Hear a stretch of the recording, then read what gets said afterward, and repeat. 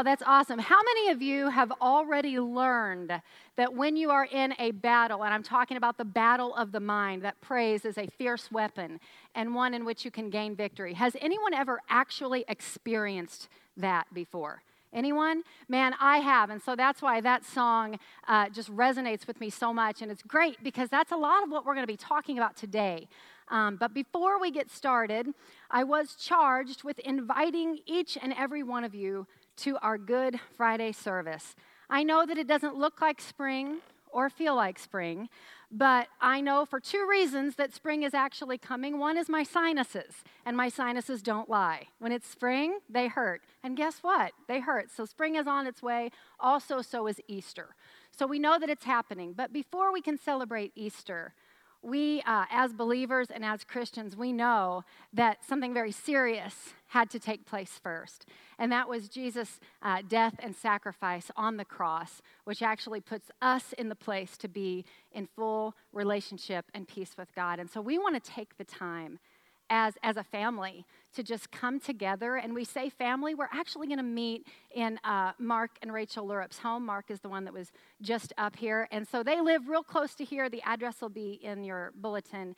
And we want to invite you on Good Friday, April 19th at 7 o'clock to his house for just a special time to just remember what it really took for us to even be able to celebrate Easter, our salvation, and our eternal life. Yeah? So we hope you'll all come, each and every one of you. But yes, what we are talking about now is our minds. And how many of you feel like you could kind of use a little checkup up here? Anybody? Or am I just alone? Okay, good. Because what we're actually going to talk about is when our mind is set on the right things, when our minds are thinking God's thoughts. It's actually a protective measure, and it actually puts us in a place to experience peace of mind. Could anybody use a little peace of mind right about now? Anyone? Yeah, me too. And it's funny because God actually promises perfect peace for his kids. Complete and perfect peace. I don't know if you've arrived at perfect peace yet. I'm not sure I have. But it says right there in Scripture that that's what he has in mind for each and every one of us. And so if that's something that as his child I can have, that's something I want to know how to access, don't you? And so when I think of someone like with perfect peace, like complete peace, I don't know who comes to your mind. I was thinking about this morning as I was getting ready. What does perfect peace even look like? And my first thought was like sloppy bun yoga pants and like the girl that instructs people. I don't know. They seem really peaceful. I was also thinking of like the retired guy who tans too much on the beach and watches the sun come down with an umbrella in his drink. That seems like peace. Maybe it's fuzzy socks in front of a fireplace with chamomile tea. Is that peace? But you know, all of those are kind of a way of trying to gain peace in a kind of a worldly way. And we know that it's sort of temporary because you can't keep yourself in that position all of the time, can you? You know, when Jesus was comforting his disciples as he was getting ready to depart from them, and he was talking to them about how they weren't alone, even whenever he left, that he was going to leave his Holy Spirit. And because of that, he told them, peace I leave you. My peace I give you, not as the world gives. See, the peace that he was to give was going to be a peace that would transcend all understanding. In other words, the kind of peace I think every Christian, if we had like hashtag peace goals, right? It would be the kind of peace that could stay firm even in the worst circumstances. In fact, a peace that could even sustain us when our feelings aren't there. Now that's some kind of peace. And interestingly enough, I'm not ripping on anybody who's ever prayed for peace because I know I sure have. But the more I studied about this in these last couple of weeks, the more I realized, scripturally speaking, that's not something we have to pray for. It's not that it's wrong or bad, but it really isn't necessary because he already gave it to us. What's necessary is understanding how to access it and use it. In other words, if If I gave my kids a dessert after dinner and set it in front of them, it would be ridiculous. Like if I'm like, here, dessert I give you, dessert I leave you, okay? If I did that, it would be weird if they came up to me like begging for a dessert, right? Because I'd be like, yeah, I already gave it to you. But it is up to them to eat it, right? That's our relationship to peace. About a month ago, I talked about worship. If you were here, you'll remember that worship really is to serve and to obey. And there's lots of different forms of that. Basically, worship is to serve what peace is to trust. We're not going to experience peace of mind the way that God intended for us apart from trust. And so that's kind of the hang up there. You know, in fact, in Isaiah, it even says, what does it say? Let's see. Do we have it up here? Yeah. You will keep in perfect peace those whose minds are steadfast because they trust in you. We can't get away from that, can we? In fact, that word steadfast, I don't know about you, but when I see that word, I think of like plugging along, never change. But what that word really means is at rest. At rest.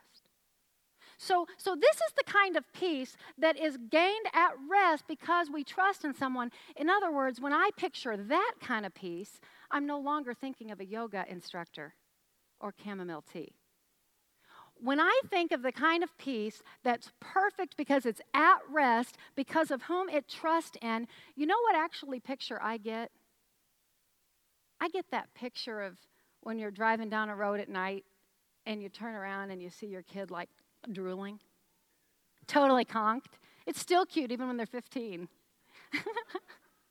I may or may not have taken a picture of that recently and chose not to throw it up there. But when a child is totally like conked out in the back seat of the car, that's like the ultimate like, I'm at rest because I trust who's driving me. And that is the kind of peace that God wants us to have. If life is a highway, and yes, I want to break out into that song right now.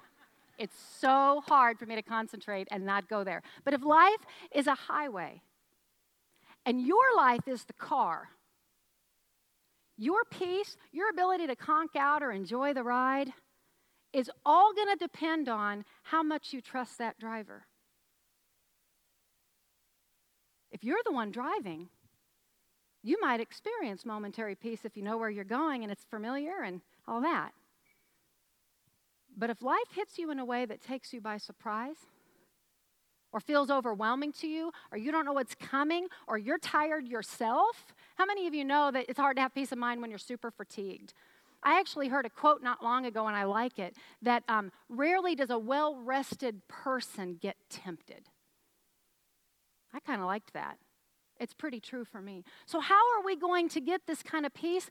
There's one thing that's for sure, it's never going to come apart from trusting God. So what do? Do we just like will ourselves to trust God? How does that work?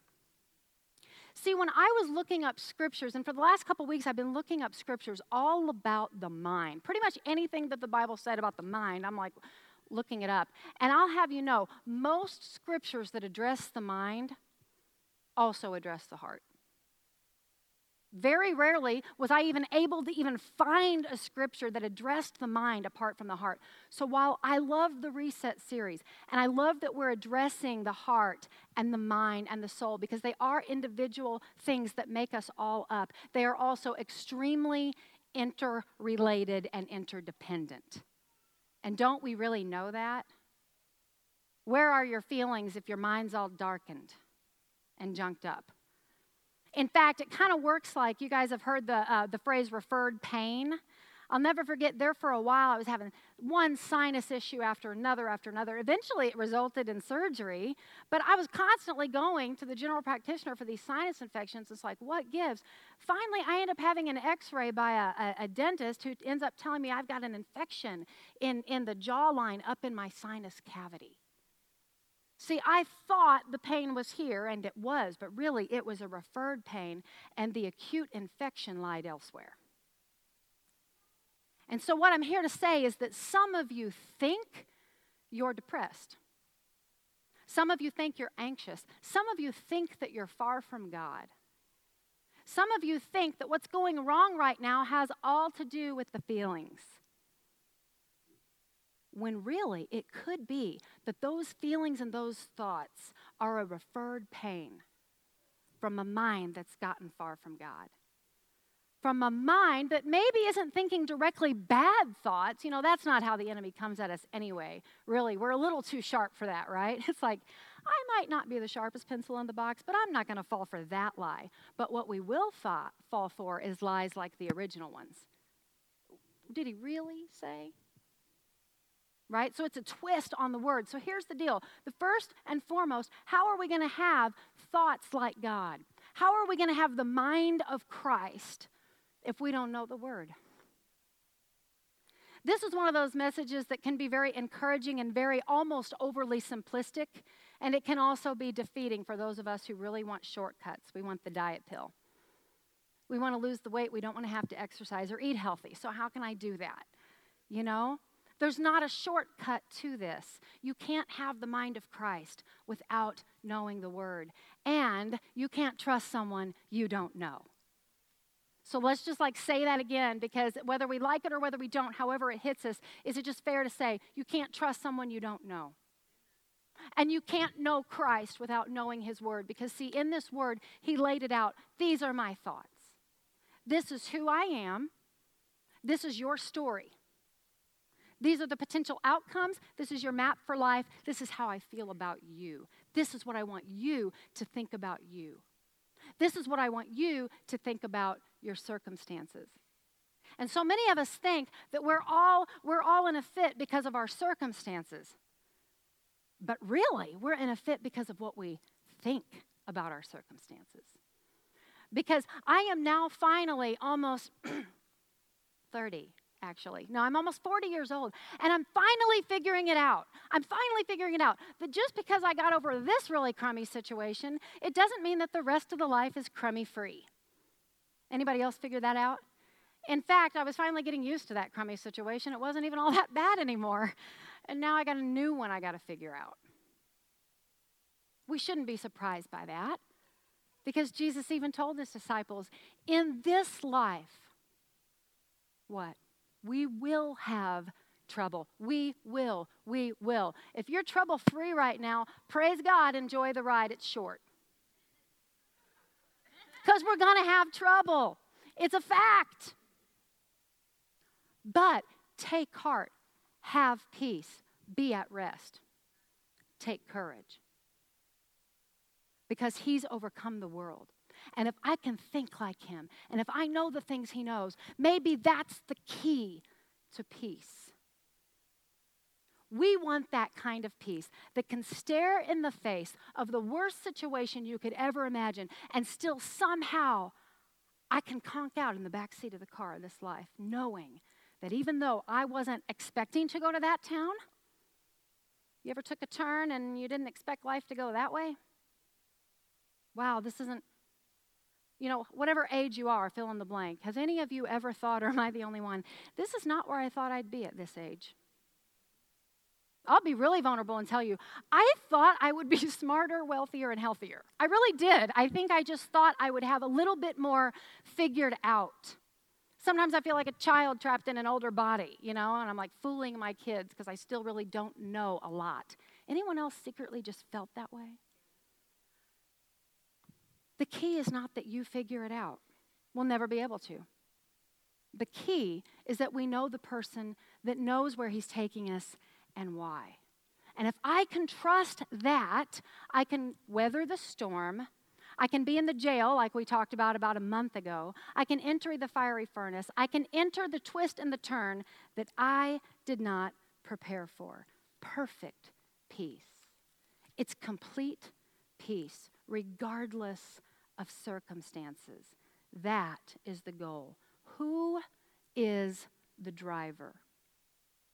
Because maybe you've come to a place where you've already accepted Jesus as your personal Lord and Savior, and that's a very important and necessary step to have any kind of real peace at all, because the first kind of peace all mankind needs is peace with your Creator.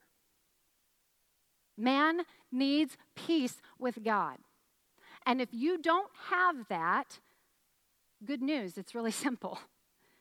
You accept his son, who died to take your sin and put you in right standing with God. So that's the first kind of peace we have to have. If you have not made that decision, if Jesus is not your Savior, you can search for peace all day long and you will not have the most base level peace that every human needs, peace with your Creator. But then, based on Scripture I've read, beyond that, if you've made that decision, you are a child of God. Jesus is my Lord and Savior. I'm in good standing with God. Yet I struggle with peace. Anyone?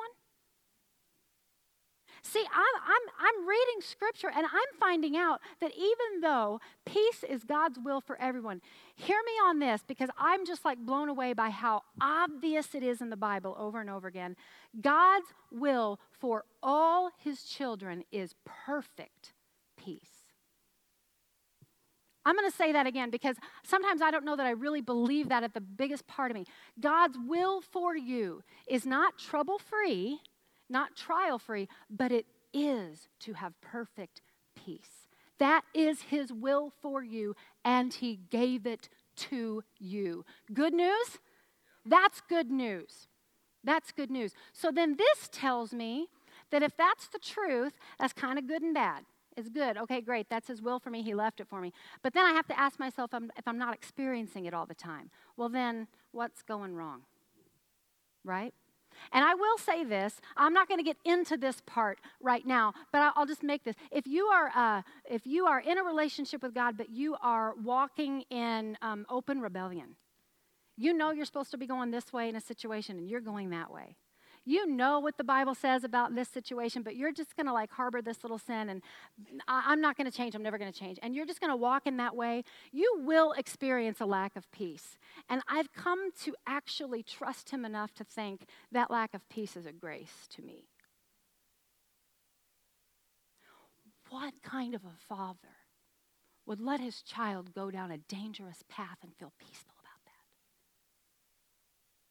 So if you're experiencing a lack of peace, and it has to do with like a harbored act of sin in your life, don't sit here and feel judged or like God hates you. He's doing that because he loves you, and allow that lack of rest and that lack of peace and that inner tension to draw you back to the one who can give you the peace and give you the tension. But he's not going to give you some kind of faux peace if you're in open sin and it's dangerous. You understand? So there's that. But beyond that, if you're in this relationship with God and you're not, like, of course you struggle because we're all humans. We're not perfect. We're not in full glory yet. But if you know, like, no, I'm not in open rebellion with him, but I'm still struggling with anxiety. I'm still struggling with depression.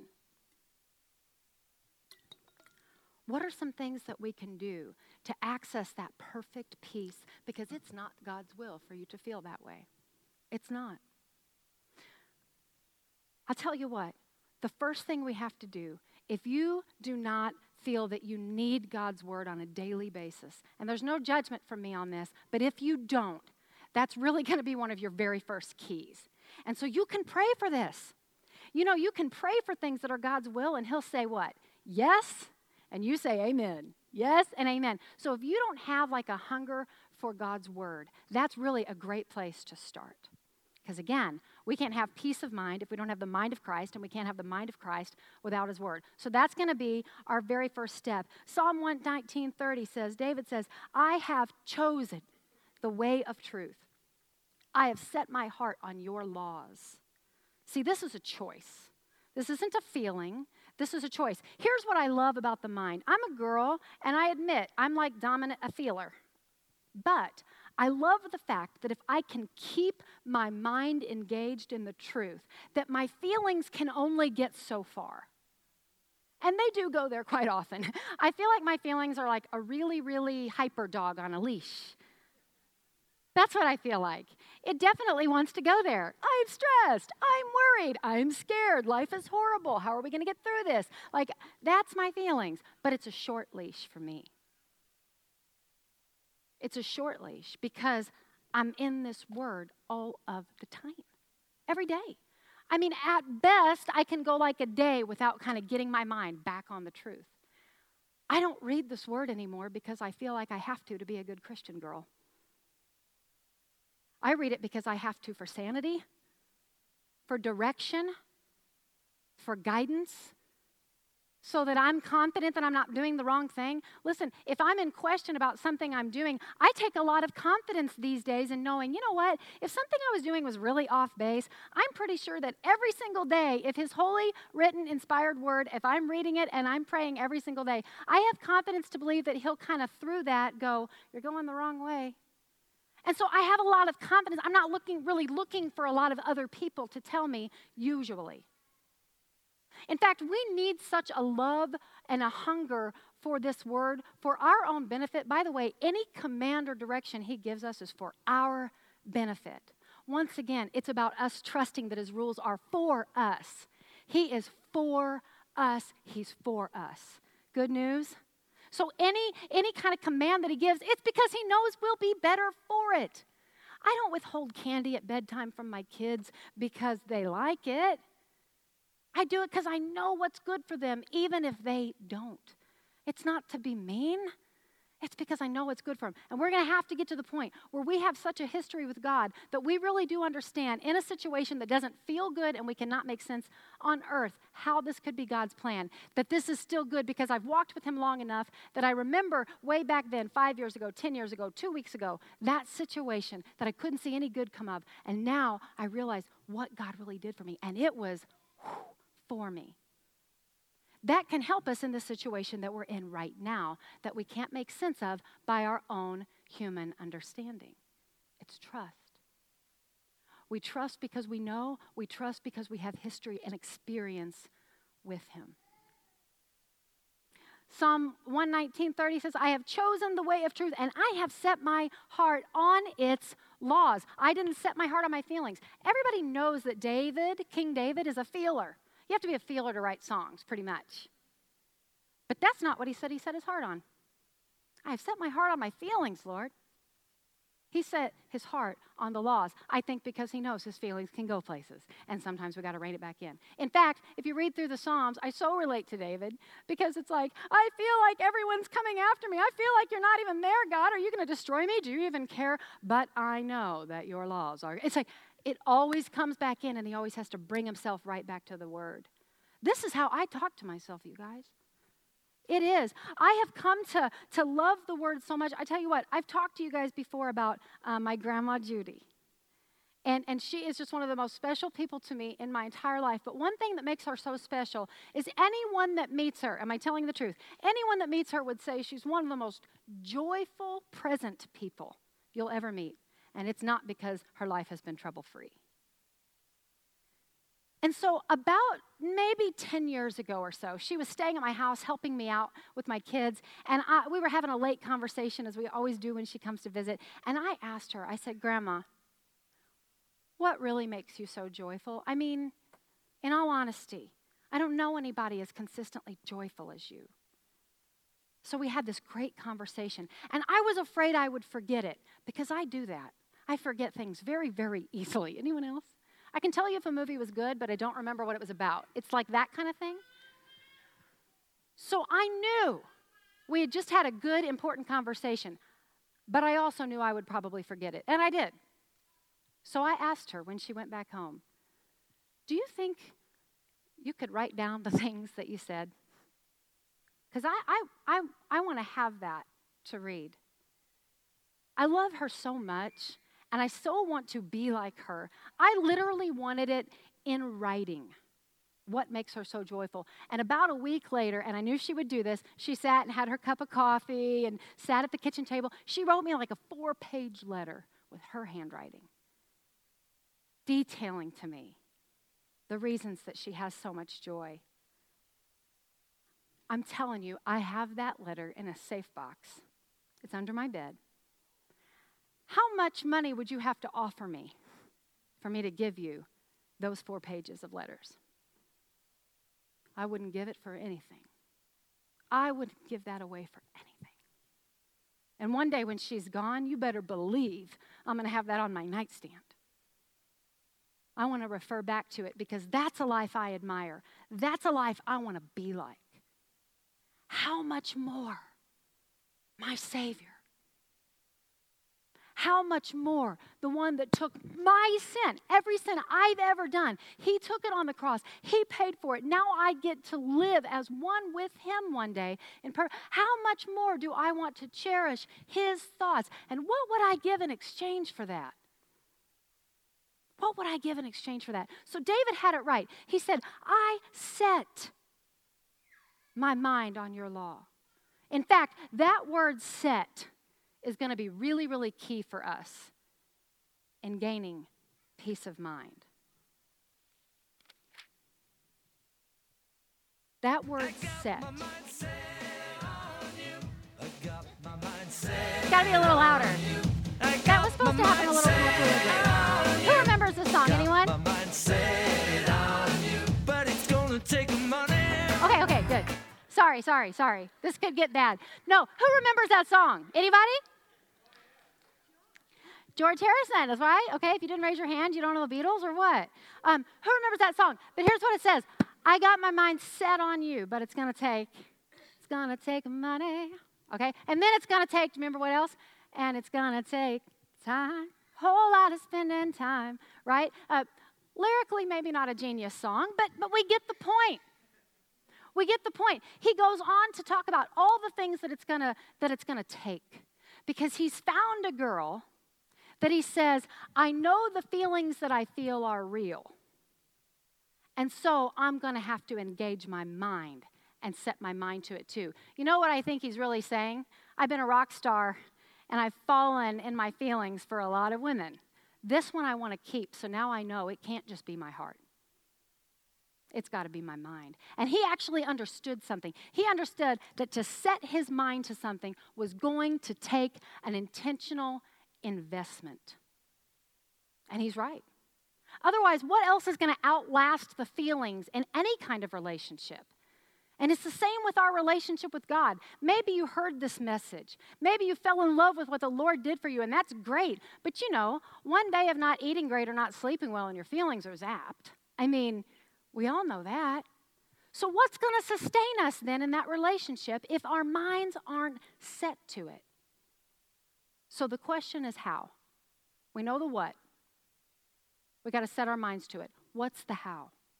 So we go to Colossians because there's other places in Scripture that talk about it, but Colossians gives us not just the what. Colossians 3:1-17 gives us the how.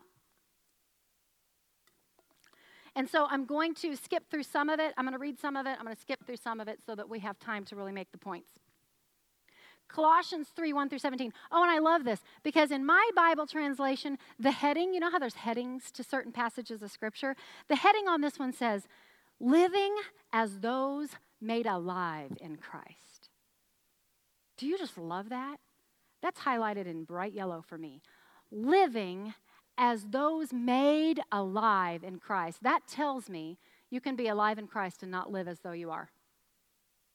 The way you live it out is going to be up to you. So I want to know what this says because I want to go ahead and live as one made alive. You know, what's a bigger waste than an unhappy Christian? I'd rather not live that way, actually. I'd rather not live a life that is in direct defiance to what I really know. And so, you know, it's funny because I think it was Neil or maybe Steve that talked about, reminding us that phrase that a mind is a terrible thing to waste. And you know what I'm going to say? I'm going to piggyback on that. Peace of mind is a terrible thing to waste. If it's for us, I don't want to waste it. I don't want to leave it sitting on the shelf. And so Colossians 3:1-17 is going to address the how. It says, since then, you have been raised with Christ. Set your hearts on things above, where Christ is seated at the right hand of God. And I love that image, you guys, because when it says he's seated, do you know what that indicates? At rest. He's already accomplished it. He's not still working for it. It's done. He's seated. It's done. And it also pictures him seated at the right hand of God, the ultimate judge. And I love that because back then they knew that the one sitting at the right hand of the judge, the one sitting at the right hand of the judge is actually the defense attorney. But he's seated. He's our defender. And he's already been victorious. And he's seated next to our eternal judge, victorious on our behalf. If we're hidden in him, it's done. It's accomplished. Come judgment day, we're in. We've won. That's good news, right? So I love that. So he says, because of that, set your minds on things above, not on earthly things. Set your hearts on things above, not on earthly things. Set your minds on things above, not on... See, they're always connected. But I think that's a tricky thing. It's an easy sentence to read, hard one to live out, because in my mind I think, so are we just like not supposed to pay attention to what's going on in our life and just focus on heaven? That can't be what he means, because that's not the theme of the Bible. So then what does it mean? I think it means perspective. The more I read contextually, I think it means living this life, present to this life. We're not there yet. Don't worry about it. It's coming. This life, be in it. Be present, but heavenly minded. Let me give you an example. I read the cutest thing the other day on social media. It was a dad. I think he was a pastor. It was a dad and a teenage son, and they went to the Grand Canyon. One place I've always wanted to go. Has anybody been there? Oh man, I've always wanted to go. I've never been. But these two, they go to the Grand Canyon and they see it. And the mom that's back home gets a text from the dad.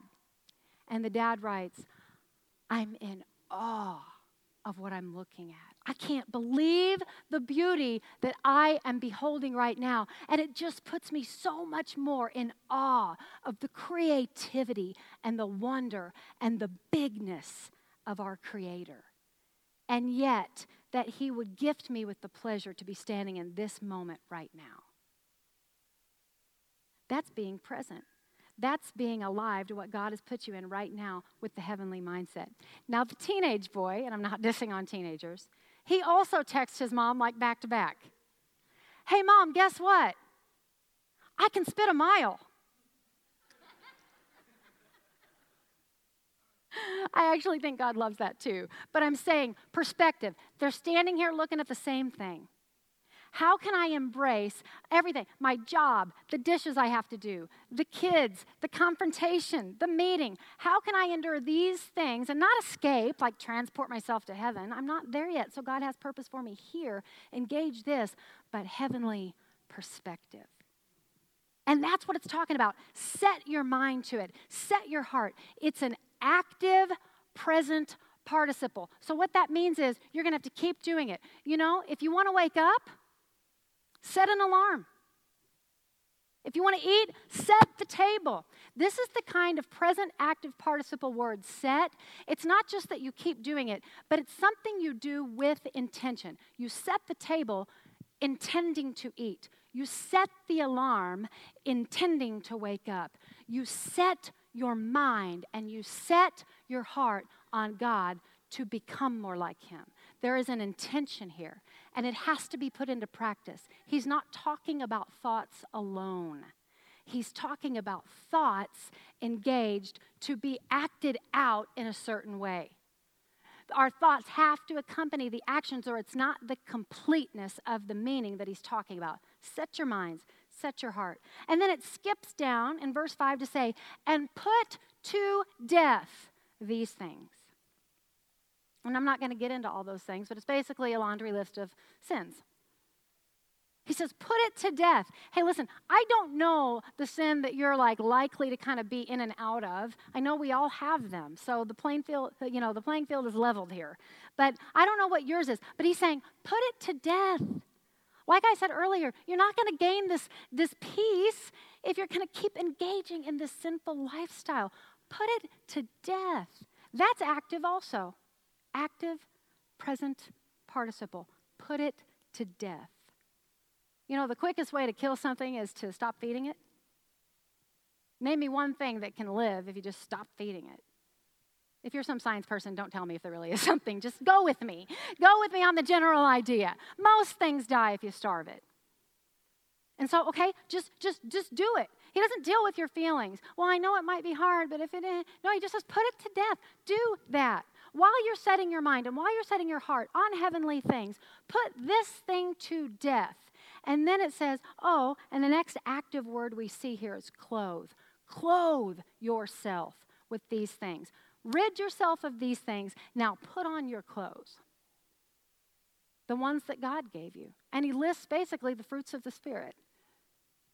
Peace, humility, forgiveness. Put these things on. And here's what I love. Set your heart, set your mind, put to death, clothe yourself, and now look. And let the peace of Christ rule in your hearts. Since as members of one body, you were called to peace. We're all called to it. This peace thing is supposed to be a distinguishing factor of God's family. Not only does he want you to have it, it's his good gift to you, he actually wants us to represent. He wants us to represent. He wants his family to look different than everyone else. And I tell you what, a quick way to look different from everyone else is to have peace of mind in all circumstances, right? So these are the things you got to do. I hate when I hear the what and I don't know the how, because I'm like, okay, so how? And this one gives it to us. It says, set your minds, set your hearts, put to death, rid yourself, clothe yourself, and now let. Let is not passive. Let is passive. You don't have to do anything for the peace when you're doing these other things. It just comes and it surfaces. And I love this because it says, let the peace of Christ rule in your hearts. Because here's the thing, we're not going to get away from it. We're inundated from very ungodly things all of the time. So thoughts are going to come in our minds all the time. I talk to my kids about this. They'll feel bad because they can't get a bad word out of their mind, or they can't get a bad movie scene out of their mind. And I'll say, honey, it's natural. But you know what? You can't let that record keep playing in your head. You can't let that script keep going in your head. In other words, let the word of Christ dwell in you richly. Some of us are trying to withdraw from a bank that is already pretty low. It says that the word of Christ is supposed to dwell in us richly, meaning, if you're going to be rich, you got to be making some regular contributions. I never like getting those statements of our retirement. It's like, ooh, how'd that get so low? Oh, yeah, well, I guess we haven't really bothered to contribute much. It says that the word of Christ is supposed to dwell in us richly. Why? So that we can access it quickly and easily. We don't feel depleted having to go run after it. It's just already there. Now, for me, I'm going to tell you, for me personally, I love what the next thing says. It says, let the word of Christ dwell in you richly as you teach and admonish one another in all wisdom, and as you sing psalms, hymns, and spiritual songs with gratitude in your hearts. I love that because for me, no matter how much scripture I've read or devotionals I've tried to do, the scripture that sticks with me the most, that I can access the quickest, are the ones that I've adopted through a melody, the songs. This is not the only reason we sing. That's a whole nother sermon of why we sing. But this is sure one benefit to it. I love that they did, God, I look to you. I won't be overwhelmed. Because that song, anytime, for years, anytime I'm in a situation where it's like, I'm overwhelmed. I don't know what your predominant feeling is that's not peace. For me, when I don't have peace, it's usually because I'm overwhelmed. I feel overwhelmed easier than I'd like to. So that song is like, it's on, my poor family just hears me singing it a lot, and it gets on their nerves. But because I only know like one or two lines, you know what I mean? It's not like I'm walking around, God, I look to you. I won't be overwhelmed. Give me wisdom to know just what to do, yeah. I can't really recall that scripture. I know it is scripture. I don't really have that scripture so readily available to me, but I've got a whole song bank. Do you know what I'm saying? And this is part of the reason that worship in the form of singing is so important to me, because this is my weapon.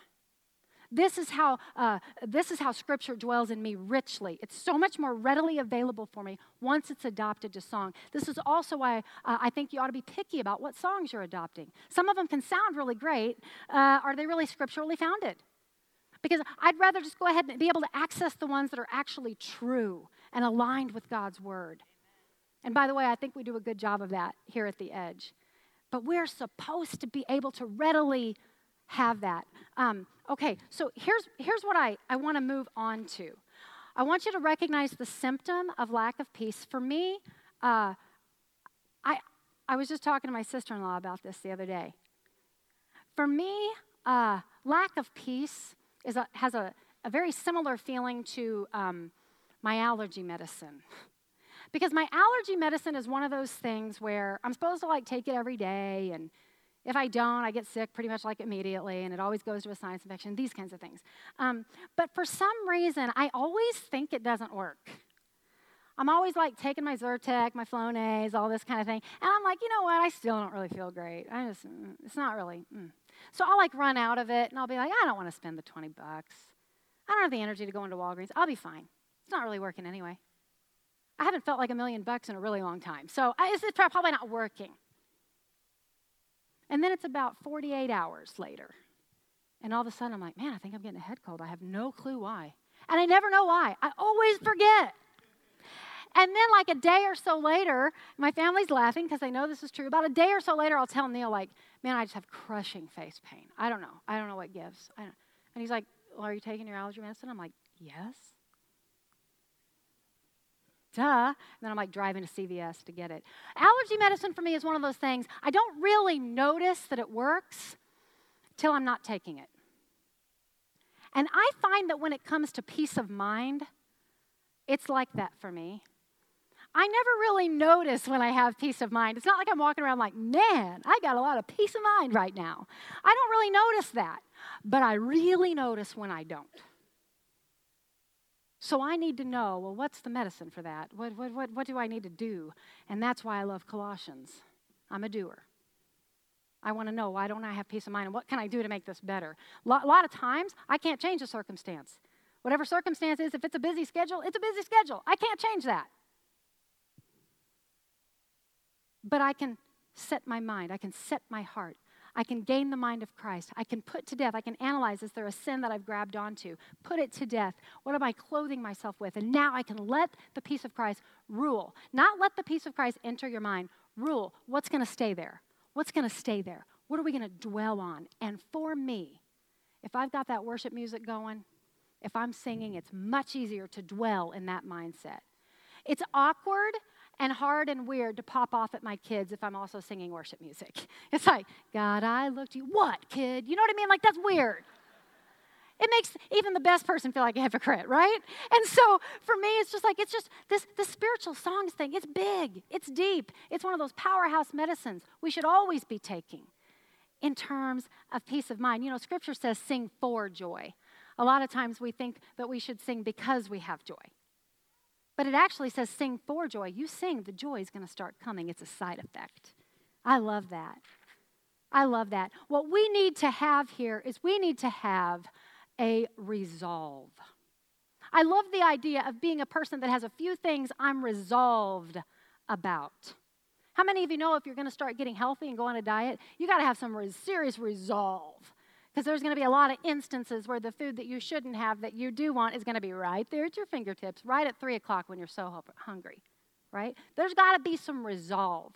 So to have this kind of peace of mind, there's got to be resolve. And when I think about resolve, you know what story I love to think about the most? I love the story of Shadrach, Meshach, and Abednego.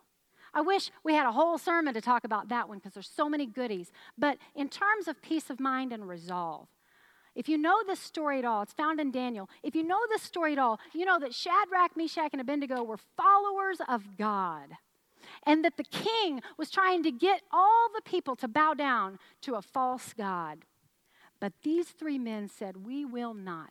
And because of that, the punishment was to be thrown in a fiery furnace, and they were going to be burned alive. And I love that these 3 men together, you think that's an accident? You think it's easier to stay resolved in this whole Christian faith if you're with others? You want to think about God thoughts? Be engaged in conversation with people who talk about God. Because what I talk about is what I tend to think about. If I start detailing yummy tacos with fresh cilantro and lime, guess what you're thinking about? If I start talking about the miraculous things that God has done in my life, guess what you're thinking about? This is why we need church. You can listen to sermons all day long on the internet. There's great ones out there. I recommend it. It can't take the place of church. It can't take the place of church because what we talk about with people is what we will predominantly think about. I never had a God dream in my life. All of a sudden I start coming to Edge. All these people are having God dreams. I'm like, oh, okay, cool, that's weird. And then I start having God dreams. It's like, wait a second. And yes, praise God, because it's awesome. But this is something I never even entertained. You know why? I'd never been around a Christian in my entire life that ever talked about a God dream. I never heard that before. What we talk about and hear is what we will think about. So what are you going to talk about? Who are you putting yourself around? These guys had a resolve, and they spoke it. I personally think your chances are better with resolve if you're speaking these things. It's kind of like, I don't want to give this sermon and then like tomorrow be full of anxiety because I'll feel like kind of like a dud, you know? These guys said it. They didn't just think it. No, I'm not bowing down. They said it. And you know what they said? They said, our God is able. If we are thrown into the blazing furnace, the God we serve is able to save us from it, and he will rescue us from your hand, O King. But even if he doesn't, that's resolve right there. Even if he doesn't, we want you to know, O King, that we will not serve your gods or worship the image of gold that you have set up. I almost wonder if they hadn't said it, if the resolve would have been a little less. But, you know, kind of once you say that and then they're still walking into the fire, you're kind of like, well, I have to go with it. You know what I mean? Like, I think it's for our benefit if we have to speak it. And sure enough, God didn't do what they wanted him to do. He did something better. I bet you anything they were thinking, our God is able, but even if he doesn't, but they're like, God, please don't. Like, that would be like so unjust. And that's going to make you look like a fool and me look like a fool, so could you please not? You ever been in one of those situations? I'll love God even if he doesn't give me a spouse. But Lord, you know I hope you do. I'll love God even if he never gives me a job again. But God, come on. But they faced the situation that they didn't want. The circumstance was different than they wanted. And guess where God met them in the realest way that they'd ever experienced to date? In that fire. And not only were they refined by the fire, by the way, the fire will either burn us alive or it will refine us. It depends. God is a consuming fire. Are you with God? You'll be refined. Are you without him? It'll burn you alive. These guys, not a hair on their head was singed, it said. They had no marks of the fire. But guess what the king and all the onlookers saw? That's right. What is that? There's a fourth man down there with them. And I love this because it says they were like walking around, talking, unharmed. See, here's the thing. We think peace of mind, and I do this too. We think peace of mind is a life without trouble, a life without fires, a life without prison, a life without job loss, a life without divorce, a life without grief. We do everything we can to create a life that's trouble-free so that we can have peace of mind. Yet God says, no, you're going to have trouble. There's still a way to have peace of mind, though. There's still a way to have peace of mind. Because here's the thing. Not only are some fires and twists and turns unavoidable, but sometimes, and I have personally lived this out, I wonder if any of you have, sometimes the very fire that you prayed you would not get thrown into is the one where you met God in a face-to-face kind of way. You know what happens when that happens? You can trust him again. Now you've come up against this job loss, but you remember when you did that 5 years ago, and it almost killed you, but this time you're stressed. Yeah, but look how he delivered us last time. This is almost kind of like exciting. I wonder how he's going to do it, because I don't see a way. The perspective changes. We have peace of mind because we trust him. We went through that fire. So maybe the storm we're trying to avoid is the storm where he meets us and we worship for the first time. Maybe it's the prison where we got set free from something, even though we didn't want to go to the prison. Maybe it's the fire that we were so afraid would destroy us, and we met God there. And I just wonder, what kind of resolve did they have after that fire? If they had resolve before the fire, what are they afraid of now? I just got to say, if you've survived a fire, like really, what kind of things are you afraid of now? And yet, every time Jesus shows himself face to face with someone, he says, take courage, don't be afraid. If we're not to be afraid, chances are he's going to put us in situations that we're afraid of, and then we're going to find out we didn't have to be. Now all of a sudden we've got courage in our spiritual bank. We've got history in our spiritual bank. We have a relationship we trust in, and now all of a sudden we have peace of mind that transcends our current understanding because of the trust that was built in the past fire. Does that make sense? I'm going to invite the band back up. But I want to give you this idea of this like resolve thing, because I just thought of this story just came to me a couple days ago, and it just made, I don't know, it was really sweet thought to me. I have 3 daughters, you guys know that. I have one daughter that is particularly, she has a resolve. Like, I don't know where she gets it, but she's just got a resolve. This is a kind of girl, if she sets her mind to something, you've heard the phrase, you set your mind to it, you can do anything.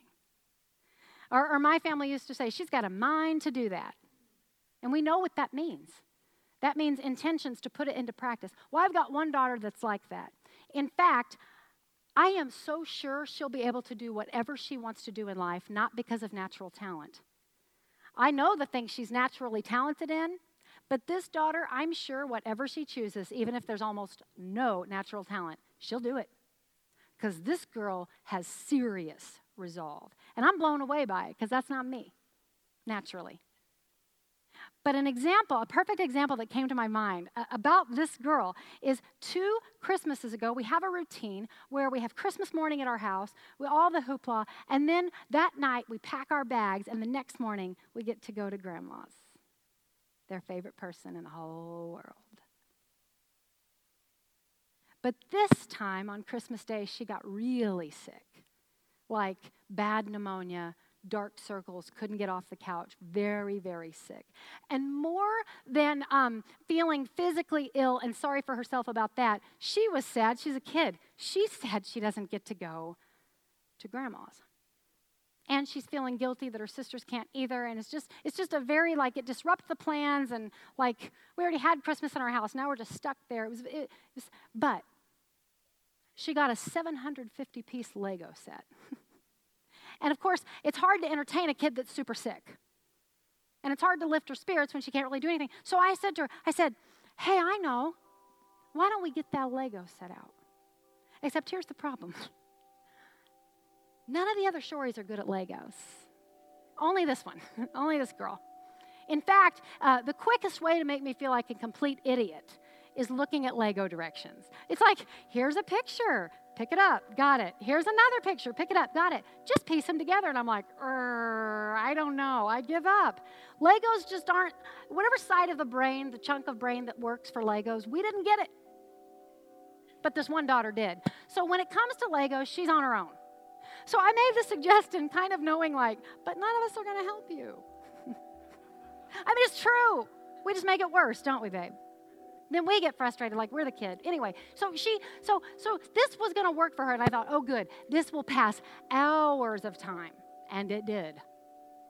This girl, I cleaned up our entire house full of all the Christmas mess, and she's still working on these Legos, building this hotel something or other. 750 pieces. She finally gets done, and with a very, very weak, horsey cough voice, dark circles under her eyes, very fatigued, she goes, Mom, and she starts to walk into the kitchen where I'm at. Mom, I finally finished. And I'm kind of busy. I'm not, what, honey, what? I finally finished. Will you come see? And, of course, being a distracted mom, bring it to me. I don't even know what I'm saying, right? Bring it to me. But, Mom, if you would come in here. No, just bring it to me. I'm busy right now. Boy, do I regret doing that. She picks this thing up, takes a couple steps in the kitchen, drops it. Instantly, 750 pieces, probably 5 hours of labor everywhere. She just looks at me and goes, and I mean alligator tears falling down her face. I'm like, oh, honey, I'm so sorry. And I'm trying to help her pick up the pieces. I'm like, I'll help you put it back together. And she knows I can't help her. And she's like, and I'm like, Dad will help you. He's not going to. She knows this, you know. And there's even pieces that I can tell are broken now. So it's never going to fit back together the way it once was. And I'm just thinking, oh, why does she have to have one more heartache here? Hours she spent on this thing. She cries for like 3 seconds. But again, remember what I told you about her. She picks them all up, walks right back in the same room she started, plugs away for another 3 hours. Didn't fit back together the way it did before, because some pieces were permanently broken. Sometimes life does that, I've noticed. You work really hard to finally start saving money for the first time in your life, and then $10,000 worth of damage in your house overnight. You finally get pregnant and you lose the baby. You finally get that love and then it ends. You finally have that friend and then there's betrayal. You finally get that job and it leaves you flat. You've had this where it's like all of a sudden, this life that you tried to build, that you meant for it to be trouble-free, in an instant. Have you ever had that? It's like it's shattered into 750 pieces. Some of the pieces are broken so badly, it'll never look like it did before.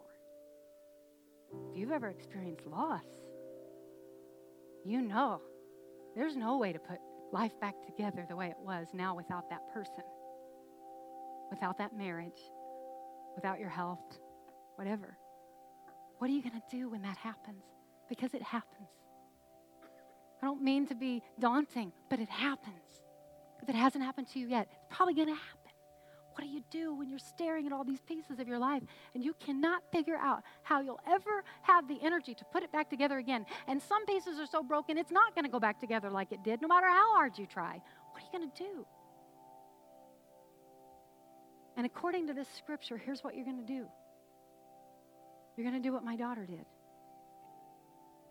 You go back to the manual. She grabs the manual. Starts on page 1. Some of it she could recall to memory, so it was pretty easy. And some of it she had to look at like it was the first time again. And when I go through a crisis spiritually, usually because of circumstances that were out of my control, I gotta go back to the manual. And I literally have to start with the simplest things like who God is and who I am and what His plan for my life is. I have to start there again. And some scriptures are easier for me to absorb, and some of them I have to go back again like I didn't even remember that was true, and I'm struggling to even believe it was. But I know where to go, and I've got to resolve that I'm going to stick with this faith. If I have to go in this fire, if He throws me in it, I will see Him in it, and I will come out refined. And it starts with a thought. And so if you guys want to go ahead and start playing, here's what we're going to do to put on these spiritual clothes. Here's what we're going to do to put this into action. I've given you, some of you have the reset journals. If you've been around since January, you probably picked one up. I think there's still some in the lobby, and you're welcome to grab it.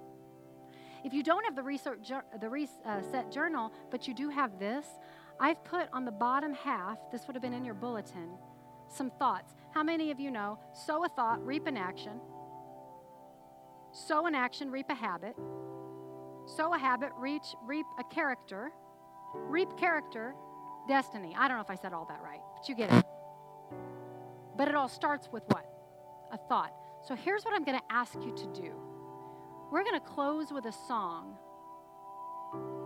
And all I want you to do right now, literally right now, if you have this paper or anything, you can write it down.